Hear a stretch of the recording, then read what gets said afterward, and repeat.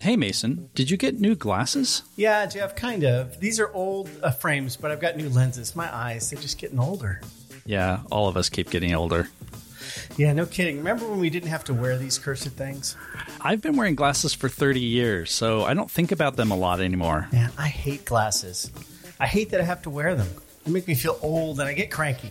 I can see where this is going. They are a pain, especially when you're using a camera. Oh, man, don't get me started. I really hate my glasses when I'm using my camera. Having bad eyes is a hassle. Dare I say it? They make life a little discombobulated, but I think we can photocombobulate this.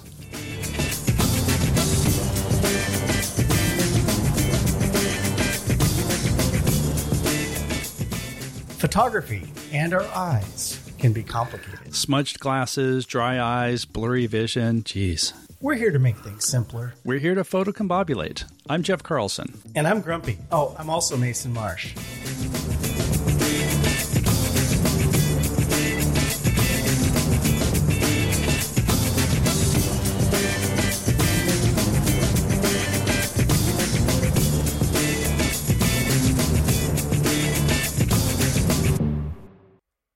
You know, Jeff, I took my eyes for granted when I was younger. I used to have perfect vision. It was something I felt really proud of. I could see road signs, a mile away. And it was actually like a party trick. I could read things from across the room that nobody else could read. And when I went to take eye tests at the doctor's office for my checkups, I would go all the way to the bottom and then I'd read like the address of the eye chart company. It was something I felt like it was always going to be that way for me. That even though there were other parts of my health that probably would deteriorate, I was always going to have great eyes until, well, I didn't. Until you didn't. And I started noticing that my eyes were getting blurry. It's been frustrating adapting to a world through glasses. And I know that you've had glasses for a lot longer than me.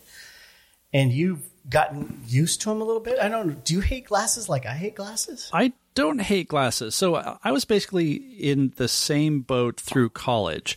And then after college, I realized that, hey, the road signs far away were a little bit blurry. And that's when I started wearing glasses. So I think I've been wearing them long enough that it's not a big deal.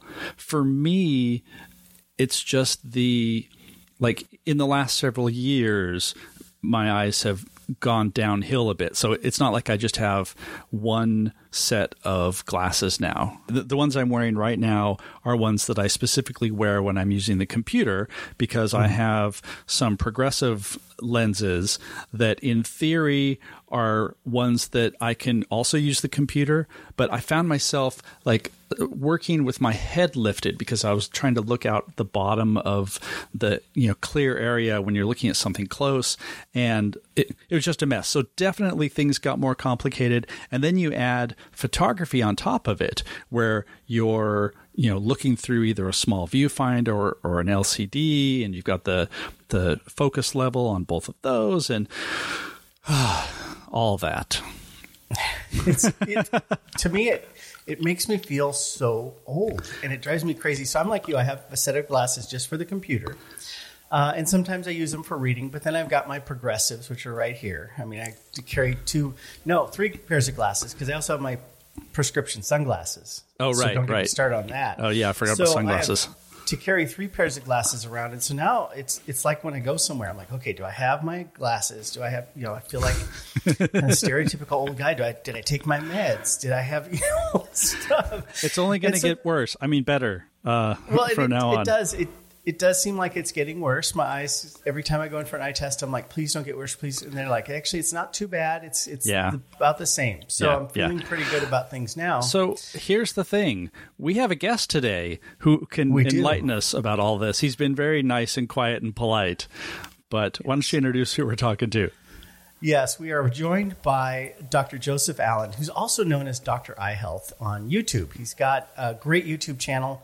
I discovered him a while back in my quest to better understand my own eye health. I've got a great optometrist who's taught me a lot, but I just wanted to learn more. I've got some things that I need to do. I have preventative maintenance that I have to do on my eyes. And so I discovered his channel, and I just love his approach, and we reached out to him, and he's here today. I'm so thrilled. We're so honored to have Dr. Joseph Allen. So just a little bit of background on him. He got the Media Advocacy Award from the American Optometrist Association this year.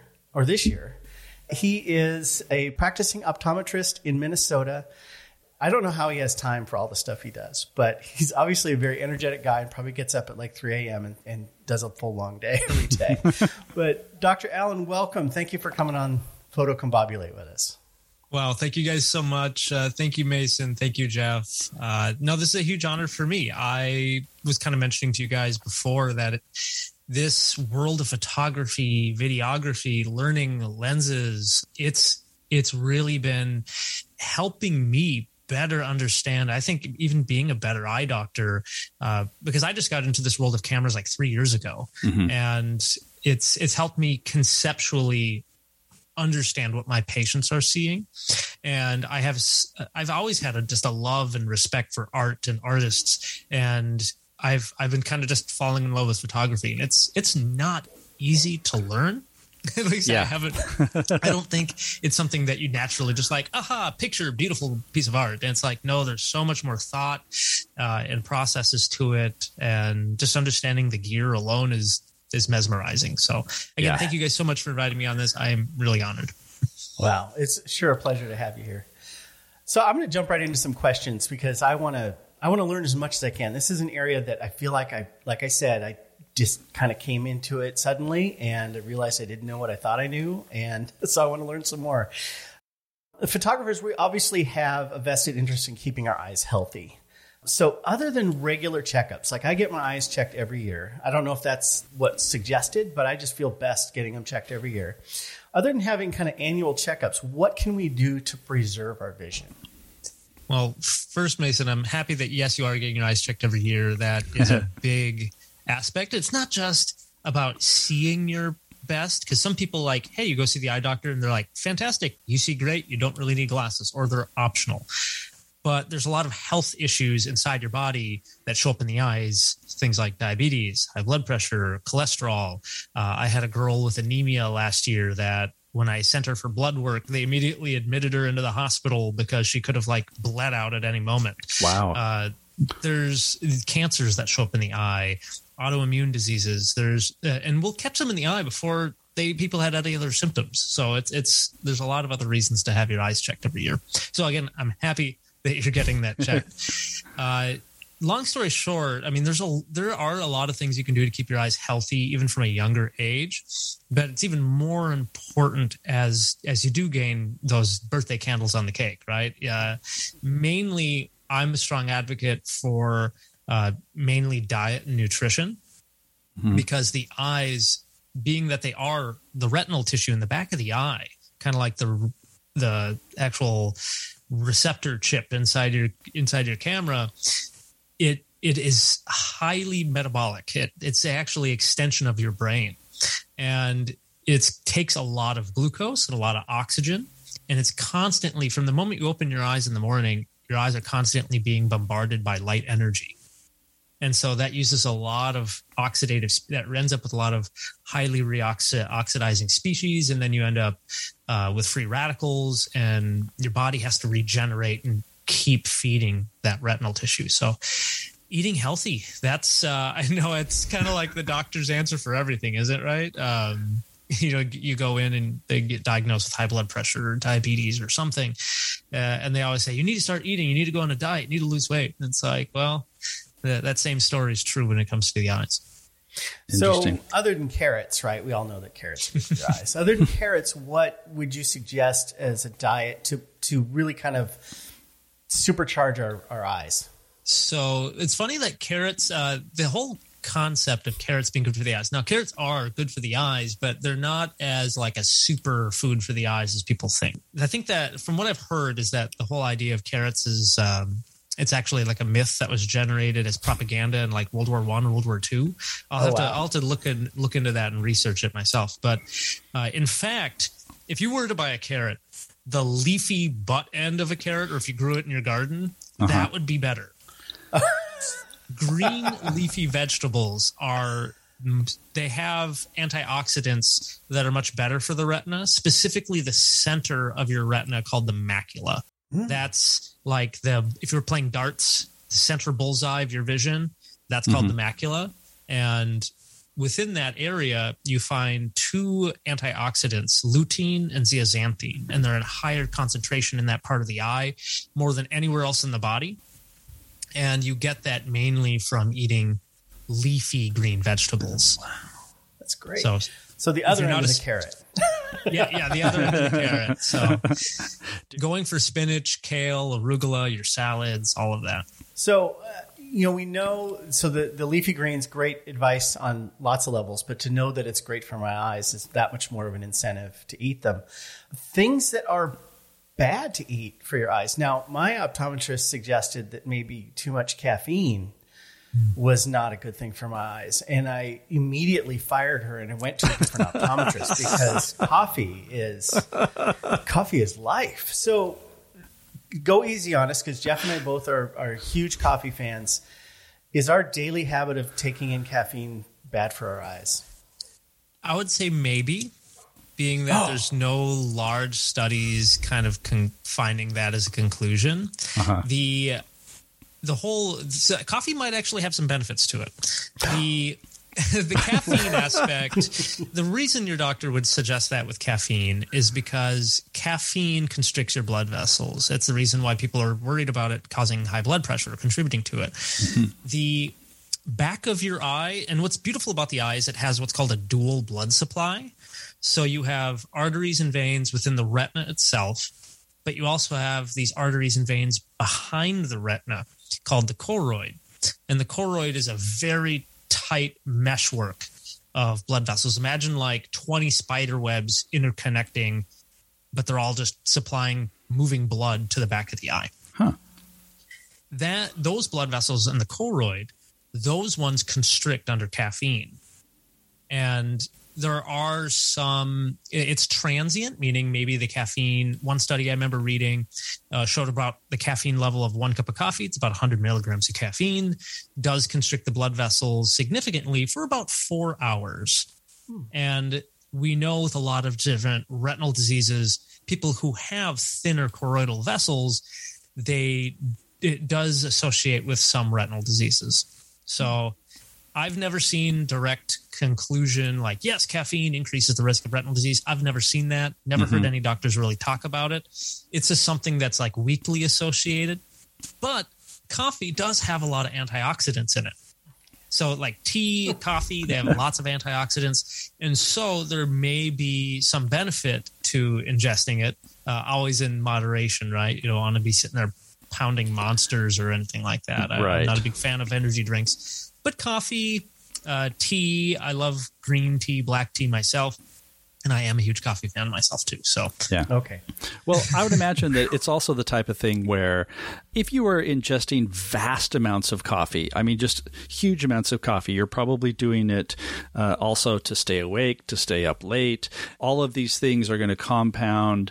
You know, your eyes are going to get dry because you're up so late, because you've been staring at a screen, because you had so much coffee. The moderation, I know. One funny thing about me is that long ago, I'm a freelance writer, and my company name is Never Enough Coffee Creations. And I set that up at the very beginning because I didn't want to just be, Jeff Carlson Incorporated or whatever. Of course, when I was doing that in my 20s, I was drinking a lot more coffee. And at one point, I found that limit of, okay, this is too much coffee. And it sort of wrecked me because I just overdid it. I mean, I was drinking 6 or 7 espressos a day, and it was crazy. And so, even just recognizing that, all right, yes, it's good to have coffee, but if you're going to overdo it, it's not just your eyes that are going to suffer. It's going to be a whole raft of things. Because strangely, I think all this stuff is interconnected. Strangely, no, I love that. That's a great business company name. Yeah. Never enough. Now I know what to send you for Christmas. That sort of thing. Yeah, exactly. Yeah. Exactly. There's never enough coffee, and then secretly, I know exactly when there is enough, and I know how to recognize that. In Jeff's defense, it was the 90s. It was Seattle. Yeah, that's true. When in Rome, right? Dr. Allen, I have another question I want to kind of dive into, as photographers, Jeff and I both spend a lot of time outdoors doing photography. And one of the things that my optometrist encouraged me to do as soon as I got a prescription was get prescription sunglasses. She said, protecting your eyes from UV lighters is super important. And as much time as you spend outdoors, you really need to protect your eyes. I've always tried to wear sunglasses, but when you're taking photos, it doesn't work with sunglasses, especially polarized sunglasses. You can't see your screen very well. It's a real hassle. So you end up taking them off and putting them up on your hat or in your pocket or throw them in a camera bag, and you forget. And then after a while, you realize you've been squinting. And help us kind of dial in a smart approach as photographers to protecting our eyes from UV light, including and not including sunglasses as part of that. No, it's a really good question. And honestly, while you were asking it, I'm like, my brain was like running, trying to think of like, what options do we have? Mm-hmm. So the main concern about UV light is not just the eyes, but also the eyelids. The eyelids being the thinnest skin on the body, and it's higher risk of skin cancers. In fact, we see a lot of people with skin cancers on the eyelids. The other aspect of UV light, because you can get sunburn to the surface of the eye called photokeratitis. Mm-hmm. So if you're ever out swimming at a beach or at a pool and you don't wear sunglasses, later that evening you might notice your eyes are more red or irritated. So that's usually because kind of a mild sunburn on the eye.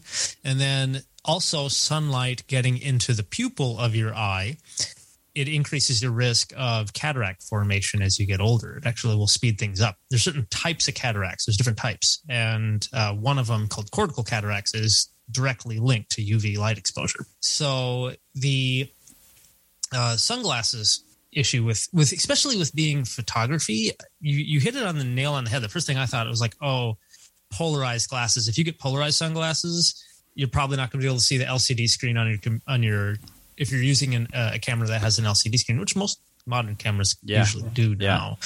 That might interfere. But of course, it's like having a neutral density filter on your eyes. So you may not be seeing the exposure quite right, or depending on what you're looking for, it might interfere.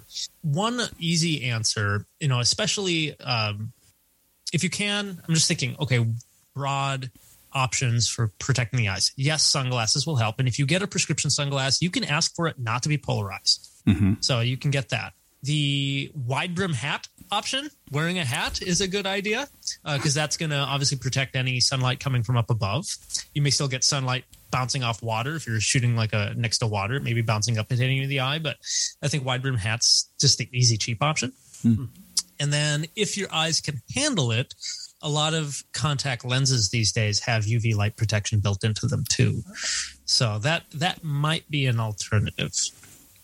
Okay, so if you're a contact user, you can get, some protection just by wearing your contacts if they're the right kind of contacts. That's great.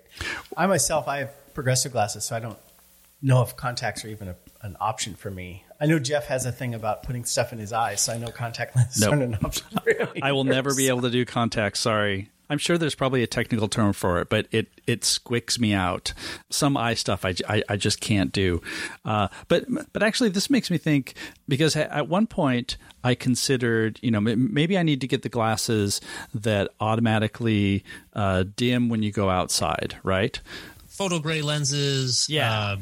The big famous brand in the world that makes them is called Transitions. Yeah. That is an option, but there's some pros and cons to those too, right? Yeah. As soon as you go outside, they're going to turn dark, and then you want to go inside, or you step inside your car, they're not going to be dark anymore. Right. They still may interfere with, again, that neutral density filter effect. Another thought too, because sunglasses are great because they do bring your light sensitivity down. Mm-hmm. But the UV protection benefit, you don't have to have those in colored tinted sunglasses either. Just your regular clear glasses can have UV light protection built into them, whether it be just the nature of the plastic, like polycarbonate, or if it's like CR39 and they have a UV light protecting coating put on. So there are different options there. Yeah. I think the thing that I would be wary of for a lot of these things is just that sense of, I want to make sure that what I am seeing is the scene that I'm composing. This also comes up if I'm editing photos at night. The screen shift technologies that are going to make things a little bit more warm so that the light isn't as stark. And there have been a few times I'm editing photos. I'm like, oh, this is like nice and golden. I really love this. And then I realize, oh, I forgot to turn that off because it's 10 o'clock at night. And then I switch it back to the regular mode and everything's a lot more blue. And so it's just, I want to make sure that I'm out there and seeing what I'm seeing so I don't come back and realize that, oh, all my shots I had set the wrong white balance because my glasses were getting in the way. It's sort of like, having a filter on the end of your camera. Yeah, no, that's absolutely true. And that's something that I've come across in my adventures in making YouTube videos. Yeah. Is actually, even right now, I'm sitting in front of two computer screens, and one computer screen is a little bit subtle yellow color, where my laptop screen isn't. And I don't know which one is actually accurate anymore. Right. So I just have to pick one and say, I'm just gonna color correct everything to whatever this screen is showing me. And it all looks just fine. I don't think nobody's watching my videos for oh, this color doesn't look natural. No one's watching for that. There's probably one guy out there who's like, oh, this guy's stuff is great, but he's like, his tint is just 3 points off. Yeah, yep. But I know if you're doing this professionally, if you put a lot of heart and soul into it, I can see how frustrating that would be. So there are, of course, some glasses that do change tint. So going back to the transitions ones we mentioned, thankfully the technologies, if you're getting new transitions now, they work really well and they last at least 5 or 6 years or plus before they start having a subtle color change to them. But older transition lenses, if you ever get those photogray technology, oftentimes after 2, 3, 4 years, you'll notice the lenses aren't perfectly clear anymore. Even when you're indoors, they have a subtle yellow hint to them. So that's one thing I would keep in mind as a photographer. Now there's a big discussion about blue light and the concern about blue light. And I think that's kind of what you're talking about, this tint change on your computer. Yeah. So thankfully, you do have to remember to either turn that off, or you can have a separate pair of, when I after 7 o'clock in the evening, I wear blue light glasses. And if I happen to be editing at nighttime, then I'd have to remember, if I'm color correcting now, I have to take them off and then color correct. So that is something you probably will have to just either remember or kind of give a reminder for yourself. But yeah, that is a whole other thought to it of how your own color vision perception would influence your art. Yeah, there's a couple of questions that's leading me to. One is I've heard that everybody sees color a little differently, and obviously as photographers we're taught color theory. We study, certain ways to purify a photo so that it doesn't have a color cast. But all that's to say, we don't know how people are going to see that photo when they get it on their device, whether or not their eyes see it differently or the device is presenting it differently because of a color shift aspect of that device. So help clear this up a little bit for me. Do we all see colors pretty much the same? I know there's some people who are actually colorblind, right? But is there just a broad spectrum of how we perceive colors, or is that a myth? No, technically we all do see colors slightly different, but the vast majority of us see things relatively equal. About 8% of men are red-green color deficient, where they kind of confuse the colors. True rod monochromacy, where people see black and white, that's extremely rare. But the vast majority of us do see relatively stable colors. Unless somebody's starting to get 65 older, they could be developing cataracts, which naturally has kind of a yellow-blue filter as part of it. Yeah. And so people don't see the colors blue as vibrant. And so I can even tell if I have an older patient come in.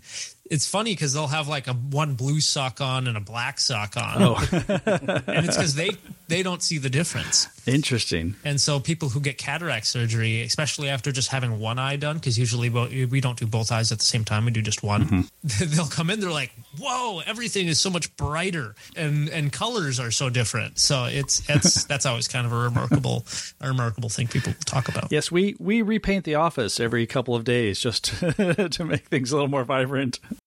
One thing I've noticed in our conversation here is we've kind of been favoring people who have eye problems. That's obviously our bias. I would like to step back just a little bit and talk to the younger people out there who don't have bad vision yet. Other than eating right, which we've talked about, and wearing sunglasses out in the bright sunlight, what are some things that, if I could go back to my 22-year-old self when I had perfect vision, what are some things that I could tell that version of me that would help me keep my eyes in better shape than they are now? The tough part is answering other than food and sunglasses. I do think just taking care of your body in general, exercise and sleeping well is good for your whole body. It's good for your mind, but definitely also good for the eyes too, mainly because of blood flow and reducing inflammation. There are this is kind of interesting thinking because I know we just mentioned color. There are research studies that go into supplements. When it comes to supplements and healthcare and especially eye care, I'm pretty soft-spoken about supplements because I'm somebody who I really like concrete evidence in the research that supports it. Yeah. A lot of supplements out there usually don't. They have kind of a bad rap of not having a good support system for claims that companies make. When it comes to eye care, there is very good research on what's called the age-related eye disease study, or AREDS. And that's specifically for what's called age-related macular degeneration. So if you go to the store and you look at the supplement aisle, you'll see some for eye vitamins. Those are usually for that specific disease, macular degeneration. Now, if you're not diagnosed with that, there's really not great evidence to support that will improve or delay any sort of disease. Once you have the disease, then it's standard of care to say you need to start taking these. But there are a lot of companies and universities and eye care schools that are researching these other possible benefits, including, like I mentioned before, lutein, zeaxanthine. One university, they published several different studies all about nutrients, and it was over time. It was patients, placebo-controlled studies. One group not taking the medication, they're just given a placebo, a sugar pill.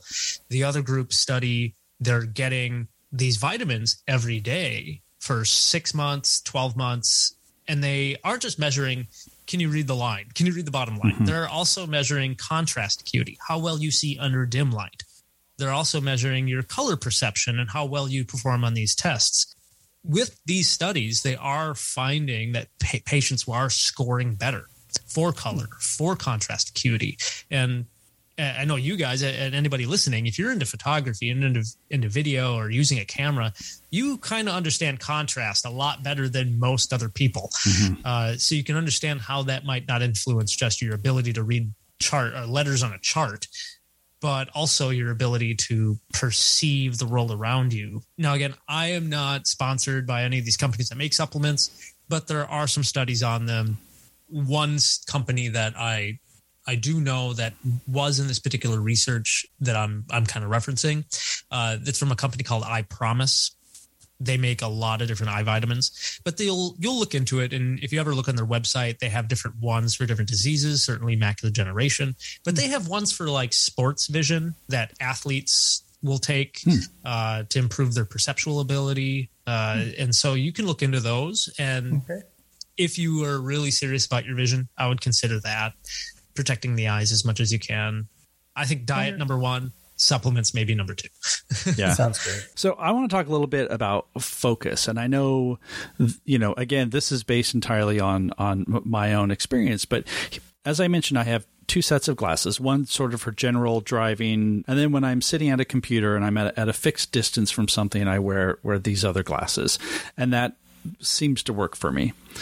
But when I am out shooting, we're thinking of focus in terms of composing the shot, but I'm also thinking of the act of focusing. And I sometimes get frustrated because we have a few different things at play. So we have my eyes, we have my glasses, which when I'm out, I'll be wearing my sort of general purpose glasses. And I'm looking in the viewfinder and the viewfinder has a little focus control, so you can dial that in. Well, if I am wearing the wrong glasses and I'm looking in there, everything's going to be blurry. And so I'm either switching things around or I'm just making some educated guesses. And I guess the answer is, I mean, it almost sounds silly to suggest this, but if you have focus issues, like, should I be getting a set of glasses for photography, or is that taking things too far? That is a really interesting question. And I honestly have never had a photographer come in and request a specific pair of glasses for photography. It's probably not a thing. It's just born out of a frustration that I have, because on one hand, you're either looking through the viewfinder where you're trying to see everything that's in there. So you're maximizing your view, at least through one eye. Or you're looking at the LCD. But now we're at the point where, okay, I'm looking at the LCD. Do I have to, stick it out at arm's length so I can see what's on there so that I can check my focus? Do I need to, put it up really close to me?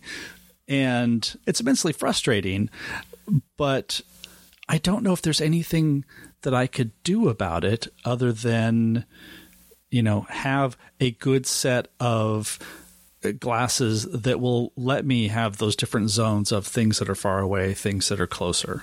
The real struggle that you're having now, and you'll have to forgive me, Jeff. I don't know how old you are, but just 51.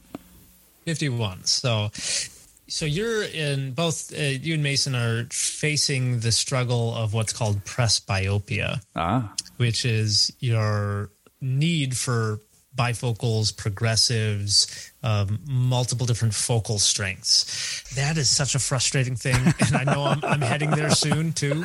There's so much research going into this, even new medications, even to try and reverse it or see what they can do, so you don't have to rely on bifocals or progressives. For people who don't know what progressive glasses are, they are essentially bifocals, but instead of having just distance and near focus length, it's like having 30 different focuses and they're all blended together. Mm-hmm. For this scenario, are you primarily using the viewfinder on your camera then? I actually much prefer the viewfinder unless I'm, at a weird angle. And I didn't know this. If you're looking through the viewfinder, is there a dial that you can adjust the focus of just the viewfinder alone, not necessarily the camera? There is, yeah. Yeah. It's usually just sort of like tucked on the side of most viewfinders.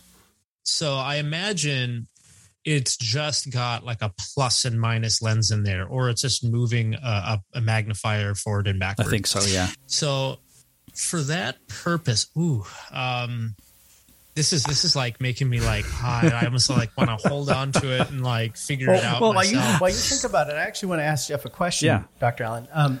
It's funny, Jeff, you're saying you wear your glasses. I actually take mine off. This is one of the things that frustrates me about using a camera is with our mirrorless cameras now, our viewfinder is a screen in there. Yeah. And we can review our photos. We can zoom in. We can check our focus. It really can do everything that the LCD screen on the back can do inside a light protected box, right? What's great about it for me is I take my glasses off, put them in my pocket, and I use just the viewfinder as much as possible because I have it set up with a dioptric adjustment so that it's clear. Right. I don't need my glasses. But then when I have to use the LCD, maybe it's a bad, like Jeff said, you're working low to the ground or up high and you can't look in the viewfinder. Yeah. Then I'm going to put my glasses on and I'm doing the progressive thing. Got my camera way up high, which is a standard problem. Got my camera way up high. The LCD's tilted down. Mm-hmm. I'm looking up at it, but now I have to look way back so I can look at the bottom of my glasses where my progressives help. That's a weird one. I do have a suggestion for you, Mason, for that specific reason.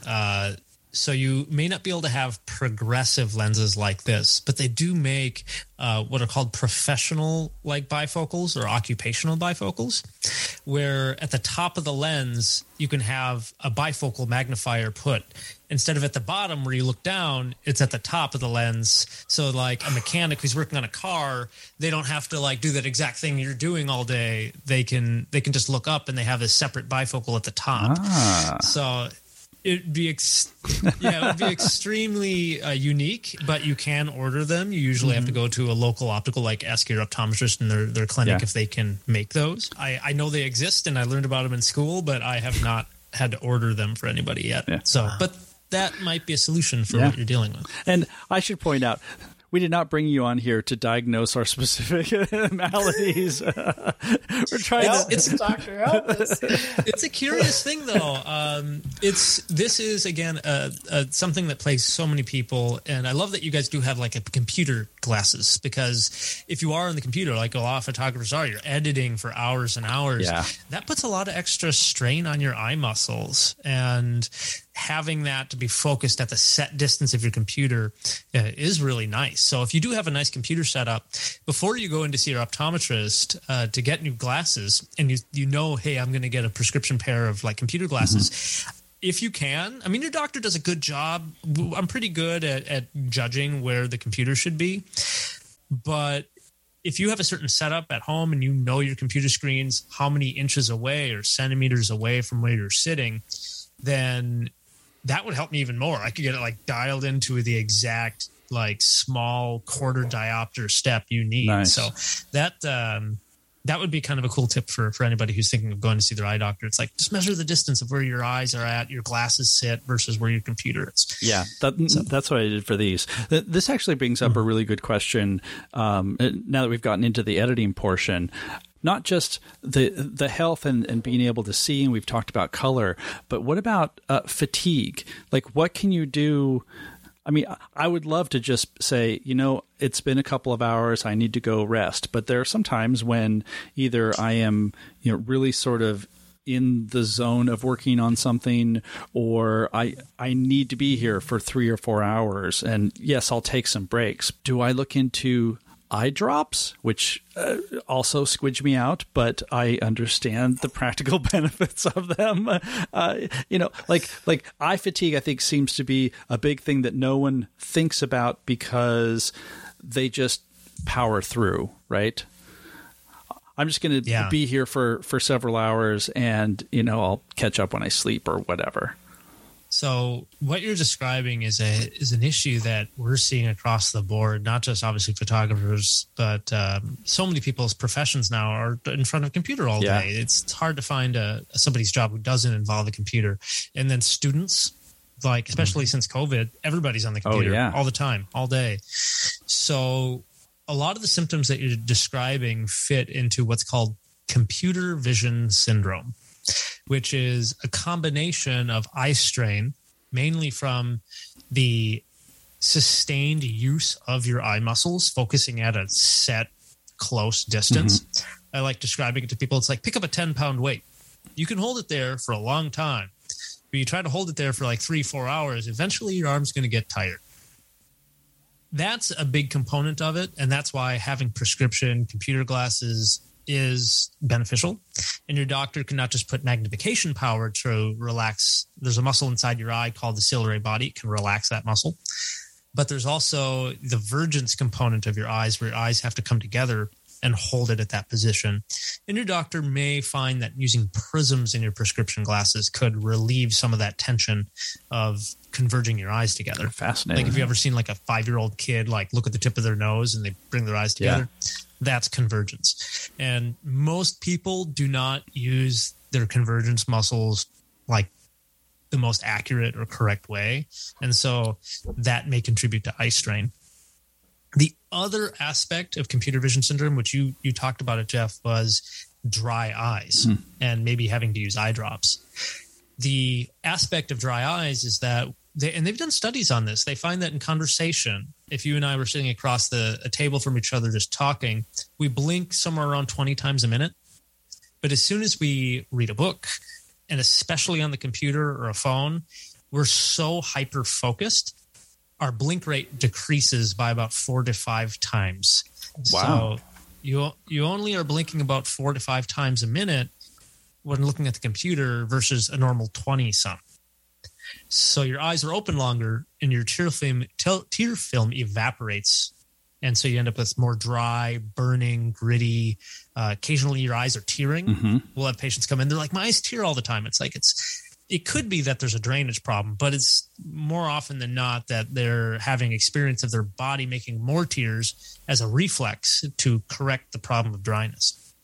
The tough thing is, yes, there are different options. Yes, using eye drops if you can handle it. I suppose for Jeff, if you have to inform me, where do you live, Jeff? In Seattle. Seattle. So, Seattle's kind of rainy, so I don't know what the humidity level is like. But for some people, like where I live here in Minnesota, it's cold most of the year, and we have a furnace on. Yeah. And the furnace, just the humidity level drops super low. Yeah. The air is so dry. So having a humidifier in your office might help a little bit. For some people, and just making sure that things are comfortable. Mm-hmm. So that might play a role. Making sure you don't have a fan or an air conditioner or anything blowing directly in your eyes. That might be another kind of a good tip, just to try to avoid any sort of evaporation, increasing that evaporation on your eyes. Taking a break is important. Yeah. And remembering to blink more often and to completely blink. That's the other thing. A lot of people don't blink 100%. Really? They, and this is, I have this problem too. Your eyes only will end up blinking about 70, 80%, and you leave this little sliver open.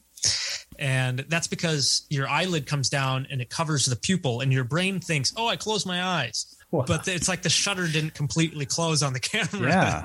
And so you end up with what's called exposure keratitis, and the surface of the eye is constantly exposed to the elements, and it dries out. And during an eye exam, we'll actually put this green fluorescein stain on the eye, and we can see this perfect staining on the lower 1/3 of the eye. And so it's kind of a telltale sign. I'm like, oh, well, maybe they're even sleeping with their eyes open. That's another possibility too. Wow. I should also mention to all of our listeners that I think we've probably blinked about 7 times more often now throughout this discussion. My eyes are well hydrated right now. So, Dr. Allen, this is all just kind of blowing my mind. One of the things that to get really personal, one of the problems I have with my eyes is my eyes do get really dry. And there are days where I'll get to the end of the day and they are like popcorn. I mean, I just feel like I just want to close them and just sit there for a while, with my eyes closed. And I have very sensitive eyes. When I go outside, they run. I get tears running down my face. I go on a walk and it looks like I'm listening to a sad book or something. One of the things my optometrist talked about was not just the aqueous layer on my eyes, but the oil layer. And one of the challenges that I have is my eyes don't have a good layer of oil on them. And I had no idea. I'm like, okay, it's all brand new. So she suggested make sure you're getting, take some fish oil. That might help. But take care of your eyelids. And I'm like, what? Take care of my eyelids? I wear glasses. I take care of my eyes. She goes, no, you take care of your eyes, but you don't take care of your eyelids. And so I have this, and I know you've done videos on this. One of the reasons I went to your channel, this hot mask that I put over my eyes, I'm supposed to do it every day, but I don't. I'm not good about this. And I don't do it long enough now that I've learned from you. It's supposed to be 15 minutes. I do it for like 3. And I'm like, I'm good. But it's a hot mask. I put it in the microwave. It makes it hot. And then I put it on my eyes. It feels awesome. But it melts the kind of thickened oil ducts along my eyelids and lets that oil out. So can you explain that? Because this was brand new to me. And I feel like I'm a pretty aware person, but this was like learning Swahili. I've never heard of this. I learned about this. This is great. I'm so happy you bring this up because it kind of just ties into exactly what we were just talking about. So what we're discussing is on the eyelids, there's these rows of oil glands. And we call them the meibomian glands. That's the proper term. They're on both the bottom and the top eyelid. And they function, so every time you blink, and it's when you completely blink, these oil glands release a little oil that coats the tear film. It mixes with your tears, but it's like if you've ever seen oil float on the ocean or like gasoline in a puddle, it floats on the top. Right? Or if you put olive oil in like your boiling water, if you're making noodles, it floats on the top. And so it prevents your tears from evaporating. This is something that even as a first or second year a student in optometry school, you start learning about this and you learn what's called blepharitis or posterior blepharitis. As this is essentially inflammation of these oil glands and how these oils start to change. So it's supposed to run, like if you're blinking, it's supposed to run like a smooth oil, like olive oil would be. But think of it like butter. Imagine if instead of an oil, you try to get these We're going glands to trigger pump. Jeff's squishiness now. And that happens to so many people these days. And we're actually seeing an increase amount of focus in eye care on this as part of dry eye and a huge contributor to dry eye disease. You know, when I was a student, I kind of learned it as almost like it was a normal thing that you see older individuals have this. And they've always believed it related to dry eye, but they didn't fully understand its relationship. But in the last probably 10 years, there's been a heightened awareness and focus as new technology comes out. We're able to measure these oil glands and actually see the effects of them.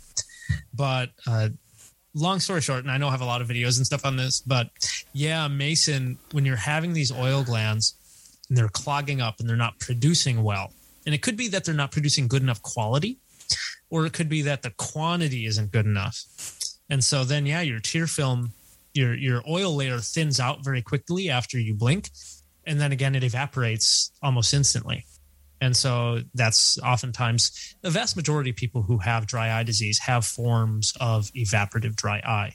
And the stinky thing about it is that even people who are young, we're seeing teenagers developing this condition as well. Mm-hmm. The reason for these oil glands having these issues can be somewhat genetic. It can be due to hormone changes. It can be due to medications, namely acne medications, because these are oil glands, just like oil glands on your face. And so people take acne medications like Accutane, and they end up killing these glands. And then you lose all those glands. The big concern right now is because of our lifestyles on computer use, going right back to how we don't blink as much. Yeah. And if you're not blinking as much and you're not blinking completely, those oil glands aren't pumping. And because they're not pumping, the oils stay trapped in the glands and the oil goes rancid, kind of like it turning to a hard butter formation. And then you get inflammation, new blood vessels form, and eventually the glands die. And so a lot of effort, treatments going to keeping those glands working.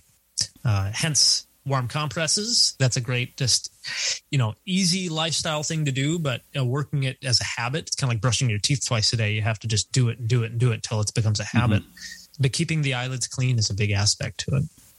And thankfully we have other treatments. We have medications, we have in-office procedures, trying to not just help with MGD or meibomian gland dysfunction, this oil gland issue, but other forms of dry eye treatment help as well. It's been a game changer for me because I just didn't think that was a factor. I just assumed that when you blink your eyes, it just makes them wet. Yeah. To learn that there's oil, that I wasn't producing enough of it, that I wasn't taking care of my eyelids. Living in the Northwest, I live in Portland. Jeff lives in Seattle. Smoke is a part of our world now for a part of the year. Oh, yeah. And I know the time I spend outside these days in the summertime, my eyes are burning when I come in, and, I'm stressing that. And so it's not just UV light. It's not just sunlight. It's atmospheric material getting into my eyes. So aside from we're making this long list, right, to keep our eyes healthy, right? We're going to eat right. We're going to get sleep. We're going to blink a lot. We're going to treat our eyes nicely, our eyelids nicely. We're going to protect our eyes, all of these things. Is there anything we're missing in this? Oh, my. I love that you guys have touched so many different things. Certainly with smoke in your area, you guys can't control a lot of that. Yeah. It is true that if there is smoke or allergies, if it's allergy season, your eyes are going to be more irritated. Oh, yes. And you can try to, again, use lubricating drops. There are antihistamine drops that are available too. Sorry, Jeff, I know you're not a drop fan. That's okay. Yeah, I know they exist. Oral antihistamines, oral allergy Claritin that's over the counter, that helps too, except those medications also dry our body, so you may end up having more dry eye symptoms anyway. Smoking, we know smoking isn't good for your health, but I know a lot of people, including some of my patients, who continue to smoke. Mm-hmm. I think the important thing is being an advocate.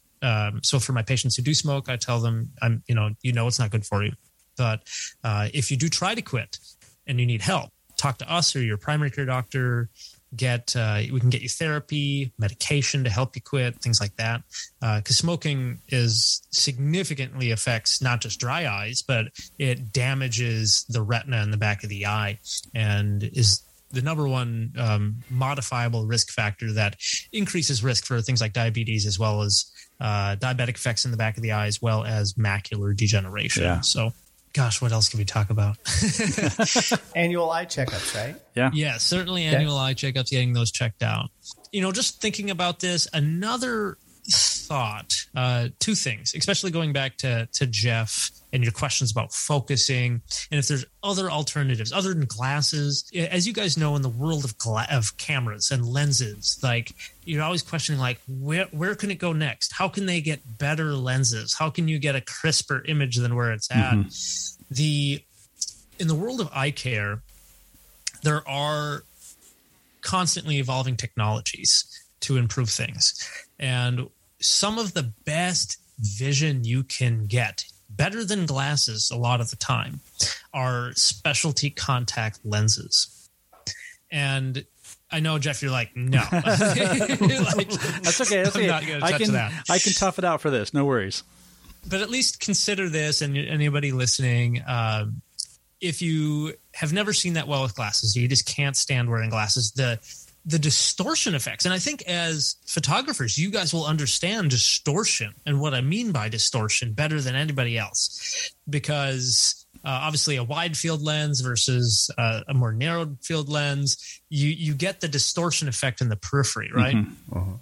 And with glasses lenses, like Mason, I think just looking at your glasses on the screen we're using here, and maybe Jeff too, you might be a little bit farsighted. These are plus lenses. And so they create, there's like a pin cushion effect where things get a little bit more distorted. With contact lenses, you don't get that distortion because the lenses aren't in front of your eye. They're actually on the eye.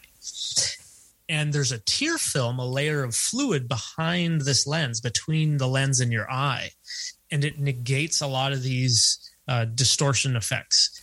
And so people who have diseased eyes, like a condition called keratoconus, or if you have the terrible astigmatism that everybody gets diagnosed with, contact lenses, specialty lenses, either hard, what are called rigid gas permeable lenses, hybrid lenses, which are soft and hard lenses combined, or scleral lenses, they can be made that negate these distortions and even improve vision, where it's like you're not just seeing 20/20, but you're seeing a crisper 20/20.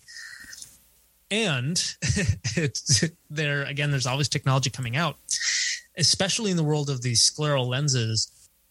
They have multifocals. So although you may have presbyopia and these progressive glasses, they also do have multifocal contacts.